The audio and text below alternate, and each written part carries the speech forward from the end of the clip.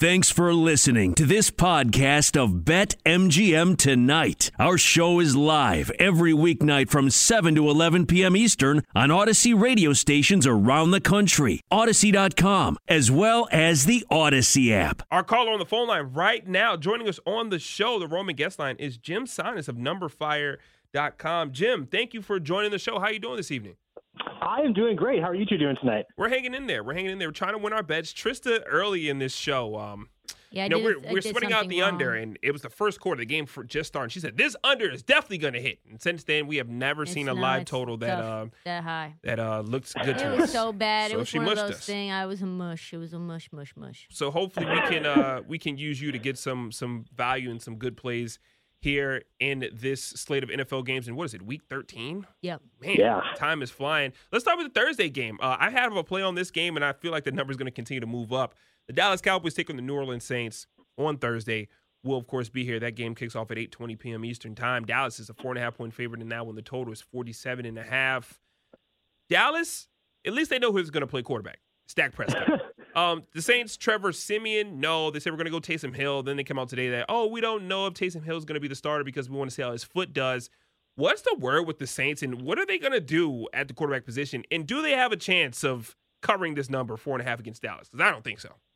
I don't think so either, personally, mostly because I just like Dallas a lot. I think that they're a tremendous team. My numbers have liked them for a very long time. So it's mostly a preference for me towards Dallas as it's something where I'm against New Orleans. Because honestly, I'm not sure how much of a difference it makes if it's Trevor Siemian versus, Taysom Hill, because you look at the numbers for Trevor Siemian this year, they're actually very similar to what Taysom Hill did last year. Yeah. And Taysom Hill had Michael Thomas last year, and he doesn't have that this year. So I honestly feel like it's a pretty lateral move. Once it was no longer Jameis, it was a downgrade. But going from Siemian to Hill, probably a slight upgrade, but not enough to the point where I want to adjust things too much. So I've had this as the Cowboys by 5.2 points. So to me, not enough value for me to actually bet the Cowboys, but also I do think that they have a good chance of covering this number. And just like that offense, when it's fully healthy and hopefully Amari's able to play, it's really hard for me to bet against them. Jim, I know this probably isn't very relevant for this weekend's game against the Jacksonville Jaguars, but I've been thinking about this, and I really just don't have an answer. I'd love to get your thoughts. I do not understand this love affair that people have with the Rams. Why, despite not winning a single game in the month of November, are the Rams still the number 2 betting favorite to win the Super Bowl? They're sexy, Trista. Come on. Yeah, I mean, that's pretty short. Number 2 to win the Super Bowl to me is pretty far. I think that I understand the lumps they've had recently because you look at their early schedule, they faced a lot of soft opponents. And so it makes sense. You could have predicted before the year that the Rams would open things up on fire and then have a lull mid-year. And now is where things open back up a bit again with the Jaguars. So I get it. I think that putting them number 2, though, is kind of just overlooking this most recent stretch. And I don't think you can because, it's easy to understand. Robert Woods is a legitimately very good player who impacts multiple aspects of the game. Matthew Stafford not at full health right now. So when I run my power rankings to the NFC, they're not near the top right now. I've got Arizona up there, Tampa Bay, Dallas. I personally hand ranking them, not going based on my numbers.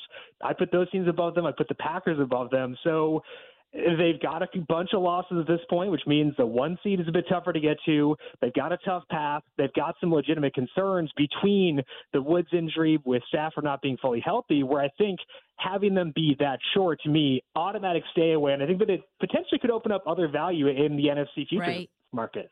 Jim, I'm looking at some of these other questionable lines right now in the NFL, and I have to start with this one. The Cincinnati Bengals against the Los Angeles Chargers. Now, part of me thinks, okay, we're overvaluing the Bengals a little bit because they beat up on the Pittsburgh Steelers, and Ben Roethlisberger stinks. We know that he can't move. He should probably use a wheelchair out there. He should probably just be calling the games instead of actually playing in the games. But then I look at this Chargers team, and I saw them against Denver, and I've been watching them all season long. They are not a good football team. They are just really bad. And that's a team that I've kind of fallen in love with the premise of what they could be. Justin Herbert's incredible. Mike Williams. You got Keenan Allen. You got Austin Eckler. All these weapons. And that defense, of course, is stacked too. But they just cannot put together a full game of football. They're 3-point dogs this weekend. And I still would pay the juice minus 115 to go with the Bengals. And the Bengals have burned me a couple times. They had a little lull throughout the middle of the season, but the Chargers are just that bad in my mind to where I do not trust them at all. Yeah, so Quentin, your Bengals are my Chargers because I constantly lose money on the Chargers. Yeah. So I feel you from the opposite side of this game. And, like, my stuff does still like the Chargers, but, like, I'm sure that you have situations like this where you think, okay, logically this number shouldn't be here. Like, for me, this is like last week with the Titans and Patriots. Like, it was a 7-point spread. That felt too big, but I couldn't bet it because there were so many things working against Tennessee. And I kind of feel similar with this Chargers one where, like, I don't think they should be a field goal underdog, but it's also so hard for me to have confidence betting it because, I mean, Joe Mixon has shown recently that he could be a very efficient running back. Yeah. We know the Chargers are going to struggle to stop him. So I can so easily in my mind envision a scenario where the Bengals come out, they lean heavily on Joe Mixon. If they have to pass, they certainly can because Jamar Chase can match up against anyone. T. Higgins playing better now than he was earlier on this year too. So although I, in my stuff, like the Chargers, it's so hard for me to actually pull the trigger on it and actually bet them because I can so easily envision a path where they just get dominated up front in this game and, you know, maybe they're just they never have the football and stuff like that. So I I've been on the Chargers a lot this year. It hasn't always been super fun to be that way. And I think that given the way this specific matchup aligns where Mixon's playing good football, the offensive line's actually been pretty decent too. I think that that's enough where I think to me this game as a whole winds up being a stay away. You know, it's interesting that you say that because when I saw the Patriots line against the Tennessee Titans, it was 6.5, and I jumped on it immediately. I mean, especially with A.J. Brown and his injuries, and he's been going back and forth. You know, no Derrick Henry. Julio Jones has been out. They've even had issues on the offensive line with Taylor Lewan. And so to me, mentally, I thought, oh, wow, well, you know, I can see the Patriots absolutely dominating the Titans just because of how much they're clicking on offense and defense. But you're right. I think what's happening is, and correct me if I'm wrong, or I guess give me your thoughts about, we imagine when we see these lines, these teams the most dominant that they've ever been all season. Right. Like we imagine the Chargers in week 4 versus the Chargers in week 10. Is that what's happening that's keeping us when we see these lines in our emotions or our mental side of it says, I think that this line is too big or I think that this line is too small? Is that what's happening? Well, I could definitely see that because the big shiny moments stick out in our brains. So with Tennessee, you think about stuffing Josh Allen on 4th down. You think about the win they had versus Kansas City where they won 27-3. You think about those big moments and you ignore the fact that Ryan Tannehill's been pretty trashy ever since Derrick Henry got hurt. And you mentioned it, the A.J. Brown injury and stuff like that. So it is difficult to take that stuff out of our brain. I think the reverse is also true. We tend to focus on negative highlights a lot, and that can force us away from a lot of players. Like Lamar Jackson after his rookie year, there were a lot of negative highlights on Lamar, and that led to a lot of people undervaluing him, undervaluing the Ravens that next year. So just trying to find a way to balance out, don't focus too much on the positives, don't focus too much on the negative highlights, and trying to focus on that median expectation and go from there based on that. And, just kind of trying to ignore the stuff that sticks out most in our brain, which is very tough to do. Jim, one team that has gotten my money all season long is the Tampa Bay Buccaneers. Like everybody, they bet on the Tampa Bay Buccaneers. But once again, I'm looking at them. They are on the road against the Atlanta Falcons. Now, it's nothing to write home about. A lot of road favorites this week as well. But they're 10.5-point favorites against the Falcons.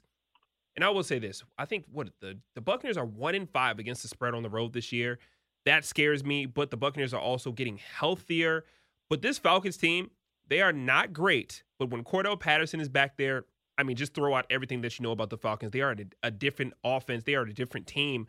What would you do in this game? Because I love the Buccaneers, but they're also playing games closer than I'm used to seeing from, Tom Brady, Gronk, and the rest of these guys. Yeah, I bet Tampa Bay last week, and it was not a fun ride. Not a fun ride. I will tell you that. No, it was not enjoyable. I was not having a good time. Obviously, it worked out, but they didn't play well. I mean, Brady, the first half of that game, I was kind of close to writing that off as a loss because he just didn't look good. Yeah. And then eventually they got some good turnovers, and turnovers can be very fluky. So you look at the situation, you ask yourself, okay, how does Atlanta compare to Indianapolis? Can Atlanta's defense force Tom Brady into the same mistakes that we saw from him in the first half? It could happen because a lot of those were unforced errors. It wasn't just the Indy defense that was forcing Brady into those bad throws. But I look at the Atlanta defense, and I think that that's kind of the side of the ball that I focus on. It's very hard for me to envision a situation where Atlanta slows down Tampa Bay. I don't know if I can lay 11. 10.5. And that's a really big number. So I'm not betting Tampa Bay. Yeah. But I think my concerns around the Atlanta offense, I agree. Cordero does elevate them, and having Kyle Pitts there is definitely a good thing. But I don't know if that offensive line holds up versus this pass rush, and I think that's the reason why, to me, it winds up being a situation where I can't quite get to backing Atlanta here. I'd love to talk about this Monday night game with you as well, Jim, because this is exactly, I can already see this being exactly what we talked about before. Patriots, Bills, really quickly. Patriots 2.5-point dogs on the road in Buffalo. Buffalo's been struggling. Patriots have been consistent. What is your feel for this game? I think it's a very efficient line, and I want to stay away from it because my numbers have been low on both these teams all year. Lower than consensus, I should say, because when you adjust for opponents, Mac Jones hasn't done a ton. He's faced a lot of softer opponents. He did play pretty, from a numbers perspective, he had some mistakes last week. I feel like the numbers on him were actually probably better than they've been most of the year. Whereas the Bills, when they face tough defenses, we've seen some blemishes. So I think it's a stay away. I just want to sit back and kind of enjoy this one. I don't want to have money against Josh Allen. I don't want to root against Mac Jones. So I think I'm going to just enjoy this game and see how it unfolds, because to me, I think that 2.5 is a very efficient number. Jim, you have 30 seconds. I'm going to give you 6 names. I need you to pick one for MVP. And I'm going to give you the odds really quickly. Brady plus 275. Josh Allen plus 450. A-Rod plus 750. Mahomes plus 800. Kyler Murray plus 800. Dak Prescott 10-1. MVP of the season, your money goes to. Give me Dak Prescott 10-1. I think that with the way this offense operates, with getting their guys healthy again, the offensive line healthy, I feel like the Cowboys finish on a high note. Great story, high profile team. Give me Dak there. Leave it to Jim, because if he wins MVP, he's definitely got the AP Comeback Player of the Year. So I got to see the last AP Comeback Player of the Year and MVP winner in the same year. That'd be interesting to see. Jim, thank you so much for joining the show. First time on the show, but man, I would love to, and we would love to have you back as much as you'd like to come on. So thank you for joining us, big dog. I would love to do it. Appreciate it. Thank you both. Have a great night. You too. That's Jim Sannes of Number Fire, and he is really good, knows his stuff, even handwrites his models. A lot of people use those computer models. Sometimes you got to go back to the old pencil and paper. I want to see that. That'd be interesting. I want to see Hopefully he has a whiteboard or like a Listen, you got to show me the notebook. I need it. I hope it's in college rule composition. I need to see that. That was Jim Sannes on the Roman Guest Line. Get a free online evaluation and ongoing care for ED, all from the comfort and privacy of your home. Go to GetRoman.com/BetQL now to get $15 off your first month. That's GetRoman.com/BetQL.